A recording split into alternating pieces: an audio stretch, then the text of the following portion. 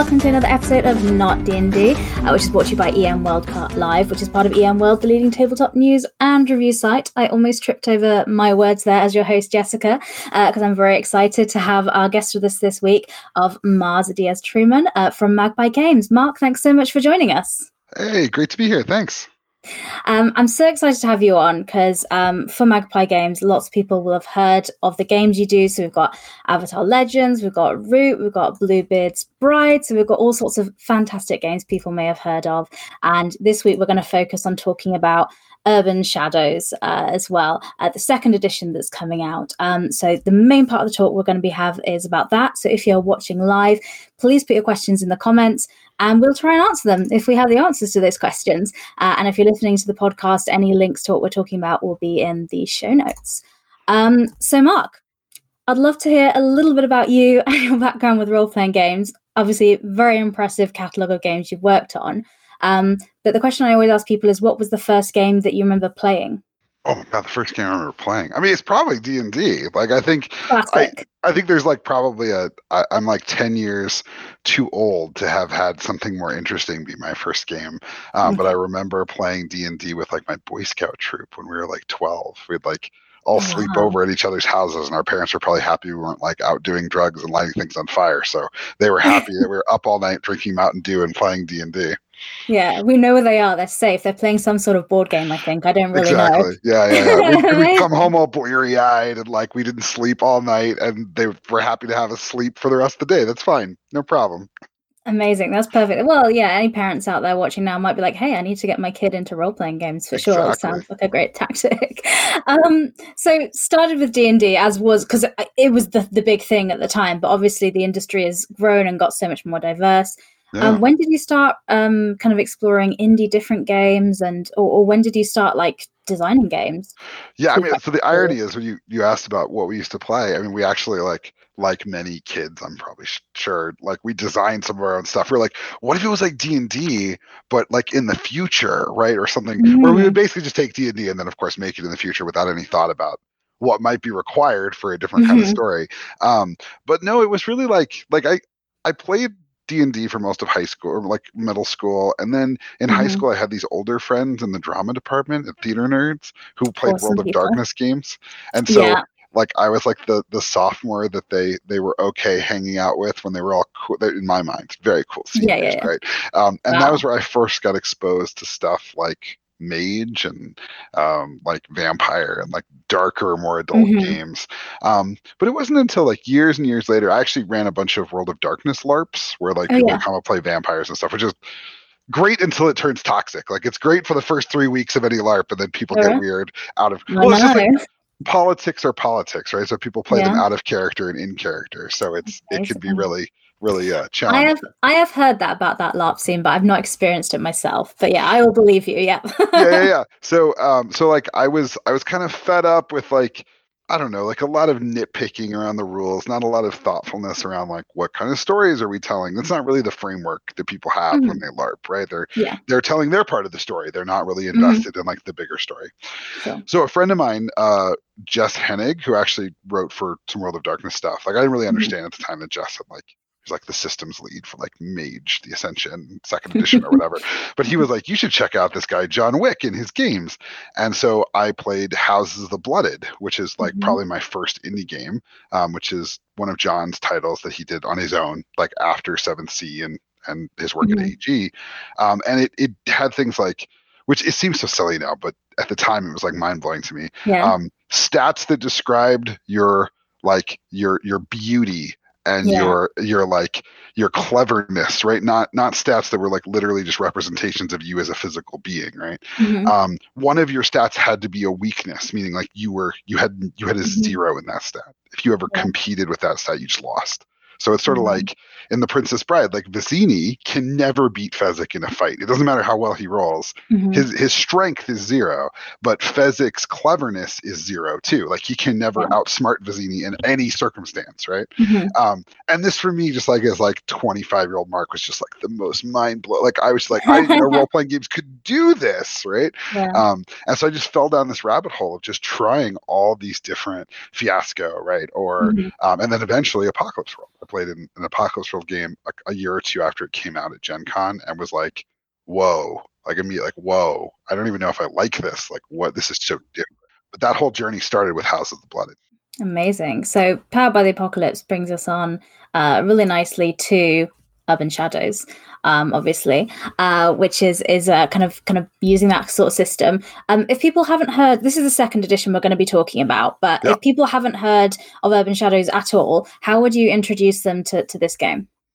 Yeah, so Urban Shadows is ironically, because we're talking World of Darkness, it's kind of my love letter to every urban fantasy game you've ever played as a role player. And unlike a lot of other urban fantasy games, it's one in which you can play sort of any different type of creatures. Not all vampires or all werewolves or whatever. It's really about a city filled with different factions, different viewpoints and communities that kind of come into conflict with each other. So you might be from the faction of knights, like the vampires and the werewolves, who care about like blood and money and sex and drugs and territory, so like really rooted in like the here and now. Or you might be from power, like the wizards and the oracles, who kind of see the world through the lens of how it will be shaped over decades and centuries, right? Or you might be from wild, who are like the fairies and the demons, like they're from outside this reality and they've come here and they have 1 foot here and 1 foot in this other place. Or you might be Mortalis, which is the faction of people who they're like caught between worlds. Like they're the hunters, the people who like, you know, make money selling supernatural objects back in the mortal world. And so because of that, it's not a game in which you're kind of all on the same team. It's a game more like The Wire, where like your stories kind of intersect and connect as you explore your character's perspective on that power struggle. Amazing. Someone in the chat said it reminds them a bit of like Dresden-ish, so that seems very the vibe. Yeah. Dresden, American Gods, very much those kinds of. It's not Underworld. It's not like, you know, everybody's wearing leather and shoot. I mean, I guess you could play it that way if you want. But but like the main driver of the game is this mechanic called debt, in which case you owe people and they owe you. And in this game, when you actually say, "Hey, you know, Jessica, I did you a real solid the other day when I got your brother off your case. I need you to do this for me," that's actually a game mechanic in which your character is pressured to kind of play along because you owe, right? And that whole sense of owing people and them owing you is like the foundational currency of a world in which, I don't know, wizards can just make money from nothing. So the only thing that matters is who you owe and who owes you. Amazing. So that's kind of like the setting, but let's get into the mechanics a little bit, because you kind of talked about that. So it's quite, from what I understand, it's quite like simple mechanics. It's not going to take you, if you've not played it before, it's not going to take you hours to learn what's going on. So it's, from my understanding, it's kind of a 2d6 system, and then you have your stats that kind of affect the outcome of that roll. Yeah, totally. You have 4 stats in the game: blood, heart, mind, and spirit. So pretty straightforward. Each one of them describes, not like blood is not like your physical, everything about you physically in one stat. It's more your position in the fiction, right? So a high blood character is somebody who can use violence and crash through walls and do cool things, but like, I don't know, like The Rock in Fast and the Furious, right? He's just like, it's impossible to stop, right? But somebody who's high mind is tricky and can see things others can't see. And, you know, Dresden is probably a high mind character, right? He's able to like kind of piece together evidence and figure out what's going on. But he might also be a high spirit character, because spirit influences like your supernatural abilities, your ability to keep cool under pressure, right? So you have these stats that are designed not to like literally say, oh, I'm 7 points strong or 8 points strong, but to instead give you a position when you roll the dice. Either that position is strong, like I have a +2, a +3, or it's weak, I have a -1, -2, right? And those, when you roll the dice, the relationship is a little different. You're rolling 2d6, like you said, but you're doing so to do a move. And a move is not like a skill check. A move is a bit of narrative, like uncertainty. So the most simple one is, when you turn to violence, you roll with blood. And what happens is that when you roll, if you get a 7 or higher, that's called a hit. So if you're rolling with a +3, you can tell like 2d6 +3, all you got to do is get to a 7. That's like no problem, right? But if you're rolling with a -2, it's like, oh, that's like really hard to get to a 7. But a 7 is a hit, and that means that you kind of get some of what you want. But you might not get all of what you want. You might have to make some choices or have some compromises. If it's under a 7, if it's a 6 or less, it's a miss, not a failure.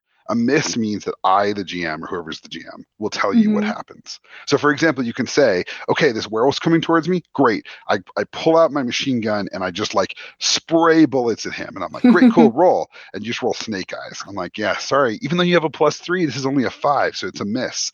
And I'll say, like, you shoot the werewolf like your bullets just rip through him like you're so cool, right? Like you know how to shoot a gun. I'm not going to take that away from you. But as the Mm-hmm. werewolf stumbles and falls over, you realize as he shifts back into a human form, that's your brother. Like you didn't know that it was your brother until this moment. But the miss means that the story is going to twist and turn in interesting Mm-hmm. ways, which means there's really two things that happen in the game. Either the narrative moves forward because Yeah. you chose to move it forward, or it twists and turns because the GM finds an interesting thing to play up and go with in that moment.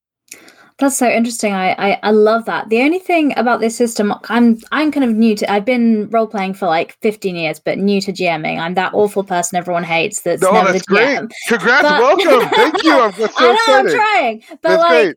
the only thing about these kind of systems for me, sometimes, what advice do you give to GMs for creating those twists and turns in a story? Yeah. Because a lot of it's on the fly and being reactive, which can seem kind of intimidating. Sure. So the first thing is like Urban Shadows 1. One of the reasons we did a new edition is because we've learned a lot about building these games, and I had a lot of Mm-hmm. new ideas we wanted to bring to it. But I'll tell you, one of the pieces that I think is really strong about Urban Shadows in general Mm-hmm. is that it has a very detailed and inclusive GM chapter.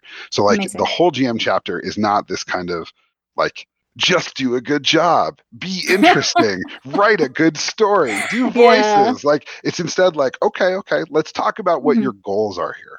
And those Mm-hmm. goals can be kind of broken down into some rules you should follow. So, for example, one of the rules you should follow as a GM when you do Urban Shadows, not every game, but Urban Shadows, Mm-hmm. is to be a fan of the player's characters, which means that Sure. one of your rules should be never just embarrass them to embarrass them. Always Mm-hmm. give them stuff that makes you feel like they're the main character on a TV show you love, right? Like Mm-hmm. you want to see that, but you want to see like I always think about John Wick, right? Like the movie, right? Like Yeah. I want to see John kill people. So Mm-hmm. I need him to be in a bad spot. Like being a fan Mm-hmm. of John Wick is not just giving John a nice life and with nothing bad happens. Like Sure. I have to make him miserable. But like he wants to like the Yeah. character want like that's the whole like so being a Yeah. fan's not simple, but it's an orienting principle that will tell you if the Mm-hmm. werewolf just grabs the hunter, say it's the hunter that's playing with us, and throws Sure. them into a wall and you're like, yep, he totally gets you. It's like, is that really being a fan of the hunter? But what if the werewolf grabs the hunter, slams him up against the wall, and like you like, oh, like venom is dripping from his mouth, and you're like, what do you do, hunter? Now the hunter's like, oh man, yeah, like this is my moment, right? That's what you Mm-hmm. want to give them. And we break that down into moves for the GM too. So for Okay. example, you might have a move like put someone in a spot or inflict harm or claim a debt. So you might say, for example, what if somebody else steps out and deals with the werewolf for you, but now you owe that person because they saved your life? Oh yeah. So Okay. you as a GM can look down your menu of moves, and Mm-hmm. it's not like you hit a button and it goes. You still have to like Sure. do it, Yeah. right? But if you're ever stuck, you're like, fuck, I don't know what to do. Oh, hey, look, turn your players' weaknesses back against them. Cool. Like I'm gonna do this thing about the mortal being human. I'm gonna like break his Mm-hmm. leg or something. And now it's like, hey, you're Yeah. not a werewolf, right? You're not a vampire. You're an Mm-hmm. ordinary guy. What do you do? And the like maybe the player will love that Yeah. because it's a reminder that it's like a reaffirmation of their character. Like I see you, I'm reinforcing your character, I'm being a fan of you as a player and Yeah. as a character. Does that make sense? Is that helpful? Yeah, I know that's really good advice. Thank you. So yeah, so it's good to know that there's that guidance for GMs in the books as well. So that's there for people like me. But talking a little bit about players. So maybe you convinced your GM to run this for you, and you're going to Yeah. kind of be a player in this. What sort of characters are you going to be playing? So we've kind of talked a bit about the world, and you've got your 4 stats. But if we could talk about how do you create a character and the archetypes that you give. Yeah, so the way that a lot of Powered by the Apocalypse games work, and it's not all of them, right? Like not Mm-hmm. every Powered by the Apocalypse game has dice. We actually sell some that don't use dice; they use tokens. Not every Powered by Sure. the Apocalypse game has playbooks, but this one does. And a playbook is Mm-hmm. sort of like an archetype with a story attached to it. So it's not just like a class. It's not like, oh, you're a fighter. It's like you are the hunter, right? And as the Mhm. hunter, you're a mortal who's taken on this obligation to protect other mortals from the supernatural world. And Sure. as a result of that, you're going to make some choices about who you're protecting people from. Is it Mhm. vampires? Is it evil wizards? Is it angels? Like one of the choices on the playbook is angels, Okay. right? So it's not Okay. just leaving you, Jessica, like, Jessica, think of something really cool, like really, really cool, Mhm. like no pressure. Just like really, really cool thing for you to be hunting. You get to look down the list and be like, oh man, Mhm. angels, that's fucking odd. Let's do that. And then you and I, as your GM and player, would build Mhm. on that answer. Be like, why do you hunt angels? What is that about? Like, is your family, is that something for your family? Where's that come from?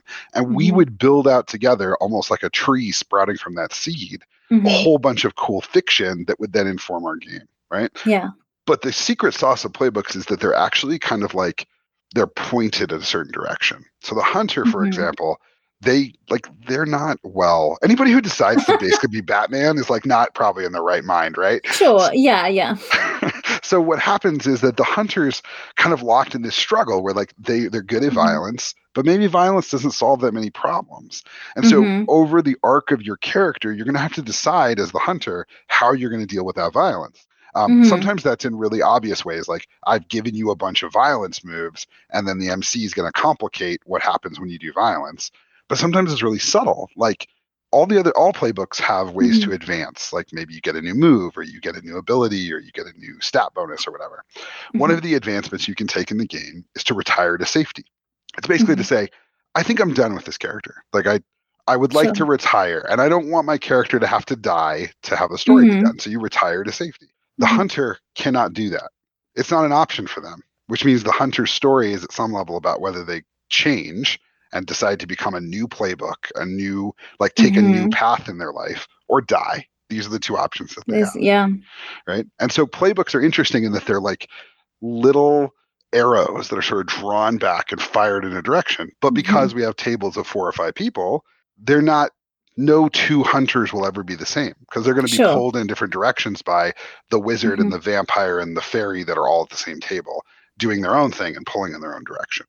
Amazing. That sounds so cool. I mean, I know a lot of people are familiar with Urban Shadows that kind of the first edition are looking for the second edition because you have two kind of brand new playbooks of the Sworn and the Imp. Could you talk a little bit about those? Oh my god, yes, I was so excited about like like one of the things that like I really so sorry you made me really excited, so I lost my train of thought for a I second. love So it. I love the the excitement. good, Yes. good, good. So part of the whole secret of Urban Shadows is like, we talk about like we get to draw on a much broader set of Hmm. influences than say like a regular urban fantasy game because Sure. we're not just talking about vampires.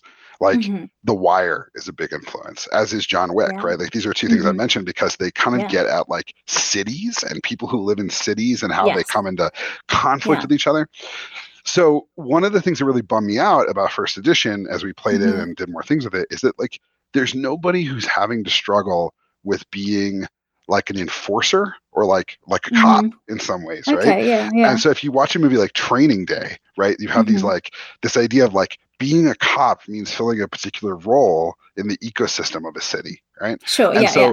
so the Sworn is, I mean, they're kind of a wizard cop. Like they've sworn an Cool. allegiance to a very powerful faction of Hmm. wizards, or someone like wizards, oracles, immortals, whatever, and their job is to be the agent of that faction in the Right. world, right? Okay. And they've been given like a truly like a weapon, a legendary weapon, like Hmm. Excalibur or Okay. Thor's hammer or Okay. like something really really amazing, Yeah. but Yeah. it's Yeah. tied to them following the rules of this faction, right? Okay. Yeah. And this is a playbook like I don't think I would have been able to write like before. Like I think the idea was there, but Okay. we couldn't figure out Yeah. Yeah. how to manage it. Hmm. But it ends up being a really interesting way of watching people sort of contend with their obligations. Like Hmm. what are you willing to do for these people you've sworn an oath to? What if you don't even Hmm. like them? How far are you willing to go? And Yeah. like Yeah. the hunter, there's some stuff around advancement where Hmm. as the sworn breaks the rules, it becomes easier to break the rules. And so you're sort of Right. tempted to like Hmm. once you've gone rogue, like Become a dirty cop type that's thing. right. Yeah. Or maybe you're like, maybe you don't believe in the system anymore. And it's your job to like, go do what's right Yeah. instead of what you're being asked to do by the people who run the city. The imp Hmm. is the same. I'm always bummed that we didn't have sort of the immigrant business owner playbook, like someone who like has Hmm. come to the city to make a better life for themselves, and they found some way to like anchor themselves here. So like Lauren Mm-hmm. from Angel, right, is a great example, Yeah. or Papa Midnight from Constantine, right? Like these people who Yeah. they fill a role in the community, and the imp Mm-hmm. lets us do that, like gives us the space. And we actually had some really interesting discussions. We originally announced the imp as the goblin because Mm-hmm. that's often like goblin markets and stuff like that. Sure. But one of the challenges of developing Urban Shadows is that there's a lot of stuff like race and gender and stuff Mm-hmm. baked in, and goblins can be a really anti-Semitic archetype. And so we Sure. actually Yeah. worked with some Jewish designers that I've worked with before, and we sort of had a meeting and talked like, is there any way for us to make this work? Like it's a really unfortunate stereotype. Can we kind of redeem it? Like for example, for me Mm-hmm. as a Latino, werewolves are often kind of cast as people of color, Mm-hmm. like Jacob in Twilight, right? Like Yeah. Edward's white, That was yeah. Yeah. right? So like he's kind of swarthy and dark and like tribal, right? And Yeah. yet at the Yeah. same time, I fucking love werewolves. So like I'm kind of torn, if that makes sense, Yeah. Yeah. between Yeah. like Jacob's kind of cool. So like what do Mm-hmm. I do with that feeling? I was like, well, maybe we Mm-hmm. can kind of do that with the goblin. But the more we talked about it, we're like, this is just really loaded. And so we Mm-hmm. sat down and said, well, what else could we do instead? And what we came up with was this idea that you're a demon, like Lauren from Angel, who's kind Oh of yeah. gotten out of your service. You found a Mm-hmm. way to like a loophole in your contract, and now you Sure. own this bar or run this business. And as long as you run it, your loophole is intact, right? Mm-hmm. And so it took us to some of the same spaces where we have this person who's not from here, who Mm-hmm. has a business that like means everything to them, but Yeah. isn't sort of caught up in some of the stereotypes that we'd like to be able to protect players. They don't have to like I'm playing Yeah. a goblin, but like not a stereotype. Like they get to play a demon in a really exciting Mm-hmm. way.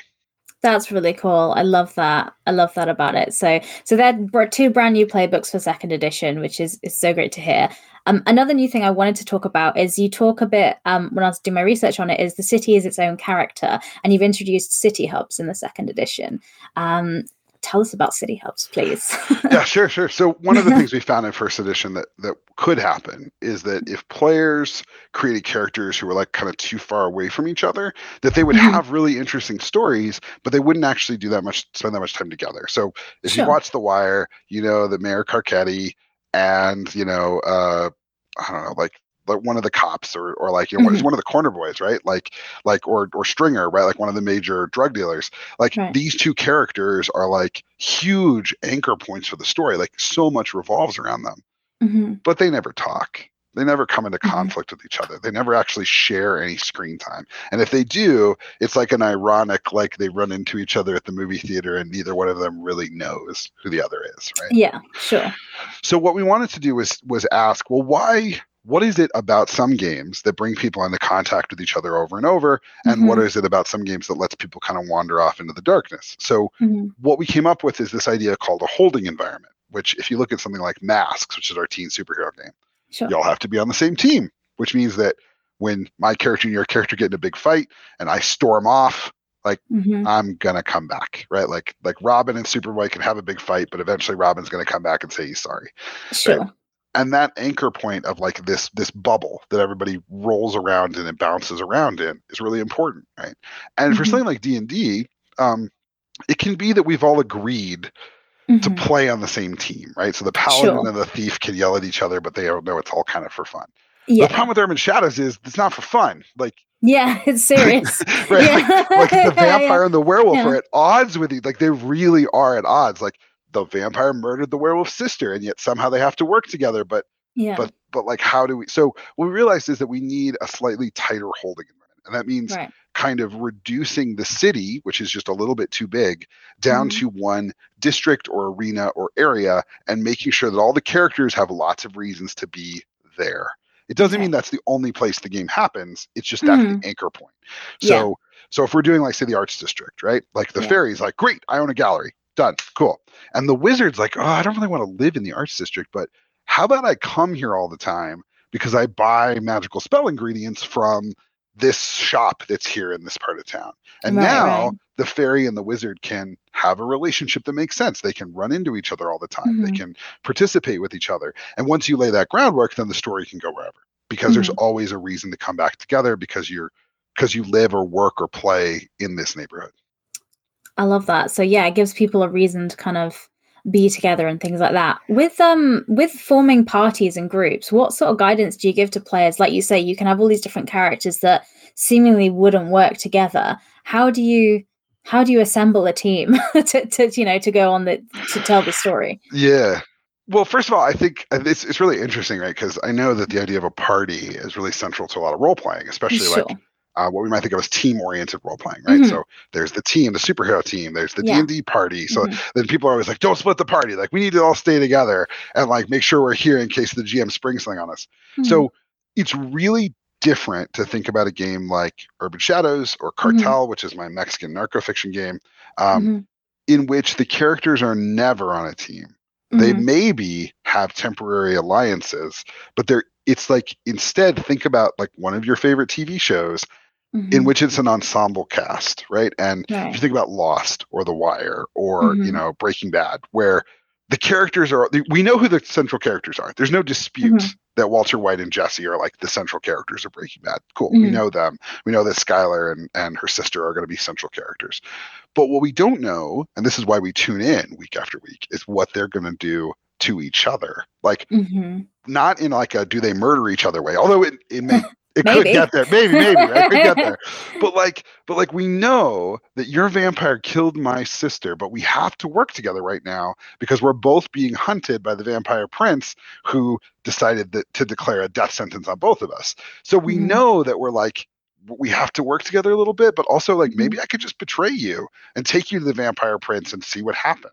And so a lot of Urban Shadows is built to give people the opportunity to be their characters Hmm. in conflict and in concert with other characters, not as a party, but as an ensemble. Does that make sense?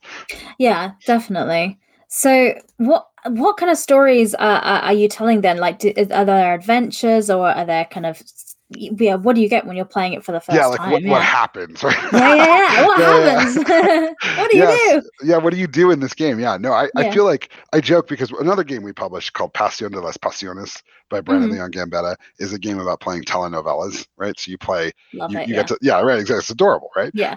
Yeah, and like we were talking one day and we were both agreeing like it is so hard to tell people what you do in a game that's not about accomplishing anything. Right? Like, Hmm. what do you do in a telenovela? What do you Yeah. do? It's like, well, we fight with each other, but like that's an oversimplification, right? Sure. It's Yeah. instead like we bring the city to life, right? In Urban Hmm. Shadows, we see your different perspectives, and then the GM's job is to kind of bring those perspectives into conflict in interesting ways, and to Hmm. give the players something to do that challenges them, that constantly Sure. throws curveballs at them. And you're like, well, why would that be fun? Like, why would I enjoy the GM like constantly messing with me, right? But the answer is because the GM is not an antagonist to you. The Hmm. GM is your biggest fan. They are Hmm. your number one. They want to see your character be as awesome as that character can be. And a big Hmm. part of making your character, and a lot of the tools that we give players when they make a character, is actually rooted in giving you something to do. Not Hmm. like in the sense of keeping you busy, but like Sure. writing stuff into your playbook that is actually interesting. So for the imp, Hmm. for example, the imp has a business to run, but they also have these schemes they're pulling, these ways they're trying to Hmm. get ahead. And so their schemes are always like blowing up on them, or like they get some opportunity to like pursue something. And so the GM's like, hey, that guy you were looking for to get you that Hmm. diamond you need for this ritual, like he's here in the bar. And so we see where that takes us. But above all, I think it's playing to find out what happens, meaning that we Hmm. don't have an adventure or a script, but instead the entire game kind of unspools from the character's choices. And Okay. it's really hard to describe because it's sort of like Sure. saying this adventure is about whether you all, it's not like what's a typical D&D adventure. You Go kill either the decide dragon. to, yeah, like you either decide to kill the dragon or let the townspeople starve and die. And it's like, well, I guess I'm going to kill the dragon. Like it's Yeah. not really a choice, right? But the Hmm. real choice here is like, hey, werewolf, when you get increasingly better offers to turn on this empire that you don't like to begin with, are you willing to do it? And then I, as the Hmm. GM, know that whatever you choose, I'm going to follow it. It's going to go somewhere Hmm. interesting, even up to the point that a character dies, right? And that you have to make a new character. But like the death itself will be a memorable, amazing part of our story. Cool. So it's so much about, like you say, creating a living world where there's stuff happening and Right. just offering opportunities to the players for them to Yes. do stuff with it. Yeah. So I think you mentioned there's tools for generating your city at the beginning of the play. So, and is that new for the second edition, or is that been expanded a bit? Yeah. So the first edition, we really used a lot of tools. At that point, like Apocalypse World was only like 5 years old, right? And we really Yeah. mimicked a lot of what was happening in Apocalypse World proper, which is sort of the Mm-hmm. Mad Max role playing game. Like Mm-hmm. you play weirdos who live in this post-apocalyptic hellscape, and like you're the gunslinger or the battle babe or the Mm-hmm. brainer. Like you're weird and sexy and cool, and they have a lot of like unsurprisingly apocalyptic kind of stories, like where Sure. like Max takes these 5 women away and the entirety of the Australian desert is trying to kill him, like that kind of stuff. And Yeah. so the problem with this in Urban Shadows is that it resulted in a lot of like, this vampire is going to destroy the city, and then next week it would be like, this fairy is going to destroy the city, right? It was not really rooted in Sure. the day to day of how cities actually work, right? So Mm-hmm. what we've done instead is built a system that allows the GM to have some lonely fun and to actually sort of what we call like declaim responsibility, right? It's like Mm-hmm. to give the game itself, the dice, the game, the engine, the choice, right? So, Mm-hmm. for example, in a session I was running, the Oracle, who has a benefactor, every Oracle has a benefactor, played by my friend Kate, who's one of our staff members. Mm-hmm. She was playing the Oracle married to this like fairy king. Right, so Okay. she's this human woman. She's Yeah. married to this fairy king. He's like they're really in love, like no, like Yeah. really love each other. But he's kind of this tragic, noble, like Beauty and the Beast kind of figure, right? Okay. And Right. Yeah. and so like he ended up going to war with these demons, and I was like, well, cool, yeah, like Resplendent, her husband, like he's got a lot of resources, like he'll totally win this war against these demons. And so I go to the mechanics and I make some rolls, and he Mm-hmm. just loses and loses and Oh loses and no. loses. And so when I come back, I'm like, as the GM, like I would never have picked this, I would never do it. But it was so amazing to have Resplendent like come into her room and be like, I've lost everything, my queen. Like, what do I do? What next? Like, what I only have so few options. And her knowing the future, that if Resplendent ever faces the demons that are attacking him himself, he'll die. And she's like trying to persuade him not to do it because she can see the future, Yeah. but he feels like he's trapped, right? And so like this is one of those moments Mm-hmm. that like so good, but I never would have done it because it just seems Yeah. mean, but that's what the dice said. And so we'll see where it goes. I'm playing to find out what happens too. And that's my favorite Mm-hmm. part about running the game. And I hope you're getting that from running the games you're running, is like this Yeah. sense of like, I don't plan this shit. Like I'm not Yeah. planning out every beat. I'm right here with Mm-hmm. you trying to figure out Mm-hmm. what's going on as it happens. Amazing. So I mean, we had somebody. So I put up this image that you've got here for Urban Shadow. So if people are listening and they're like, yeah, I want to get on the second edition. The backer kit is for kind of pre-orders is still open now. And we've had someone in the chat ask like, how much longer is this deal available? Because you've got a deal for like $74. Yeah.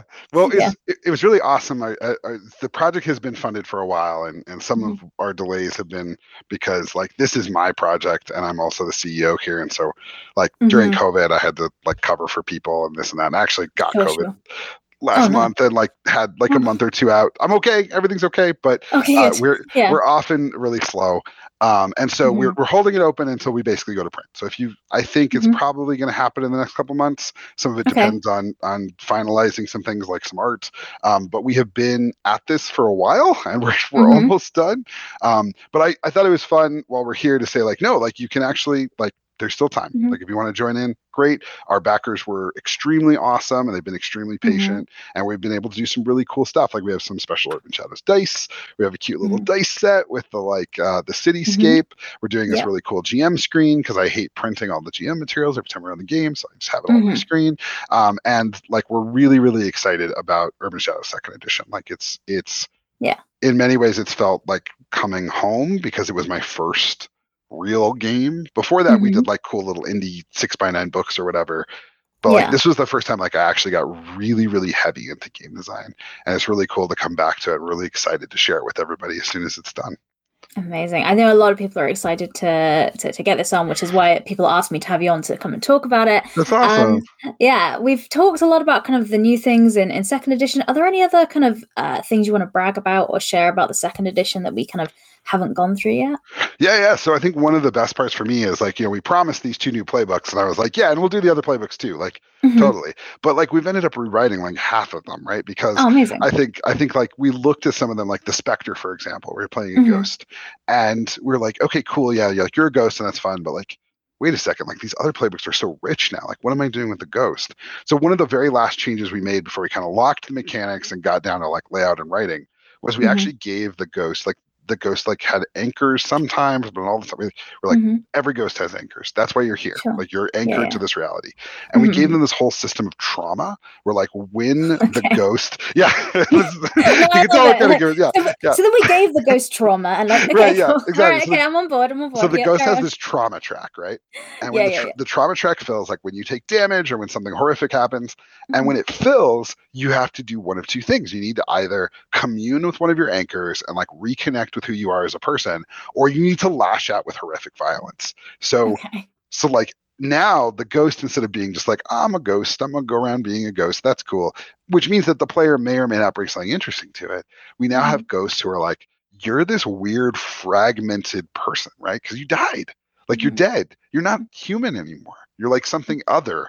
And you have this cycle where like you're incredible. Like it's almost impossible to kill the ghost because they're already dead. Like Yeah, what are you gonna yeah, do to them, right? Like a wizard yeah. could do it, but like a regular guy shooting a gun at you does nothing, right? Hmm. But it does inflict trauma on you to have people do violence. And so we Hmm. have these ghosts now that are on this cycle of like desperately trying to resolve whatever's going on in their lives, to investigate their past and like put it to Yeah. rest because they're trapped and they actually feel trapped. And Hmm. as you resolve those anchors, you mark them down as either resolved or destroyed slash corrupted. And Hmm. when you finish the last one, you get to choose what happens to the city based on how many you resolved and how many Hmm. were corrupted and destroyed. And for every one you choose, like something good happens or something bad happens. And so like you as the ghost are really rooted to this city in a way that's really Hmm. exciting and new. That's really awesome. I love that for the ghost. Are there any other bits and pieces you want to brag about before we head off today, or Yeah, anything else for the second edition? sure. The last thing I will say is like I feel eternally lucky and privileged to work with Marissa Kelly and Miguel Hmm. Angel Espinosa, who do the art direction and layout for the book. Like Hmm. you could see from just like the lab piece we had there, like the layout is amazing. Like it Yeah. has this sort of like it has this sort of neon feel, like it feels like a Mm. city. But one of the Yeah. things that's actually gotten harder about doing urban fantasy is I live in a cyberpunk dystopia. So how do I write this and have it not be Shadowrun? Like what makes this not Shadowrun, right? Like I Yeah, played yeah. Shadowrun as a kid. What Hmm. makes this still urban fantasy? And what I Hmm. love about what Miguel and Marissa are doing is they always make it feel gritty and grounded and real, but still very modern. And I think it's a real Yeah. challenge with urban fantasy right now when Yeah, you have a definitely. world where like you can have AI bots that chat with you on your phone, to have it still Mhm. feel meaningful that there's a fairy that lives down the road, right? Like how do we have both of those things happening at the same time? Awesome. And we just had a quick question. Someone asking, what's the difference between the regular and the deluxe core for the game? Yeah. The regular book has the awesome cover that you saw there. The deluxe Hmm. edition has some special black light ink that we're doing some cool things with for the faction Ooh. symbols and stuff. So it's like faux leather bound. The interiors are the same. Like we always want people to have the Hmm. access to the same stuff inside. But Yeah. the deluxe cover has some special cool features for the cover itself. It's a cool collectible version if you're a sucker Yeah, that sort of thing like I am. Like you can exactly. see some of the things Yeah. behind me. It's like, oh, I want the shiny one. Yeah, exactly. Fab. That's great, Jen. Thanks for Yeah. answering that. So one of the questions I ask everybody before they go is I ask them if they have any recommendations for any other tabletop role playing games, and the rules are it can't be D&D because Yeah. we're not D&D, Right, and right. it can't be a game that you've made because we just spent the last hour or so talking about your game. Cool. So I realized, like, I was gonna say the name of this game, and I was like, oh wait, I actually have it here. I'm embarrassed because it's still in the shrink wrap, but like, there's a part of me that like doesn't want to open it because it's very Okay. special to me. But this is a copy of Voidheart Symphony, which is this Okay. amazing Powered by the Apocalypse game Hmm. from UFO Press, who I believe have merged fully with Rowan Rook and Deckard. Okay. And Mina, who's the author of this, is for me like one of the most amazing PBTA designers. She's incredible. She's super, super interesting. Hmm. Always has really different, exciting ideas. So in this game, which is another urban fantasy game, so if you're into urban Hmm. fantasy, this is another one to check out. You Yeah. play like ordinary people who have access to this like other world called the castle, which Okay. sort of is warped and shaped by powerful like people like bullies, monsters, predators. So like if there is say like a priest who's like abusing his power and like hurting children or something, right? Like Mm-hmm. when you go into the castle, like Dark Souls style, he's like actually like a giant monster, right? And Mm-hmm. so you have this one half of the game that's sort of about like being an ordinary person with bills to Sure. pay and like Yeah. then you flip over to the castle side, your playbook totally changes, the mechanics totally change, and now you're a superhero on this other side, but that doesn't help you pay the bills on the regular Sure. ordinary people side. So Yeah. for me, this is one I have multiple copies. This is the one I keep in shrink wrap. I think it's an Pretty one, yeah. incredibly cool game that if you haven't heard Mm-hmm. of, you should totally check out. That's perfect. That's a great recommendation. Thank you so much. And Mark, thank you so much for coming on and talking to us all about Urban Shadows. We're all really excited for it to be coming out later this year. Where's the best place for people to stay in touch with you if they want to get kind of updates on new stuff that's going on Yeah. with either Urban, either with this game or with other games you do, of course. Yeah. We mostly send out notifications on our newsletter. So if you sign up at magpiedaygames.com for the newsletter, you'll stay up with everything that we're doing. You can also follow me on Twitter at Trumonz, Trumonz, and I'm available there. Although I don't post very much, I'm mostly busy making stuff. So Magpie Games is usually the best place to get us. But yeah, like we send out a weekly newsletter or monthly newsletter trying to tell people what we're up to. And like you said, I'm really excited for Urban Shadows to come out this year. It will happen. I feel like a wizard. Like I will finish this ritual. It will occur. The book will be summoned. Amazing. We'll be very excited to see it as well. And if you are listening, again, you can back for the pre-order now. And the link will be in the show notes if you're listening, and it'll be in the chat if you're watching live as well. So on that note, I will say goodbye. Mark, thank you so much for coming on. To everyone watching and listening, thank you so much. Next week for Not D&D, it's actually our 1 year anniversary. So we are now 1 year old. So next week, if you tune in to listen, I'll be doing some flashbacks to some guests and some different things we'll be having to celebrate our 1 year anniversary of Not Dungeons and Dragons and celebrating indie tabletop role-playing games. And that's all for this week. Mark, thanks once again, and thanks for listening, everybody. Bye. Thanks. Bye.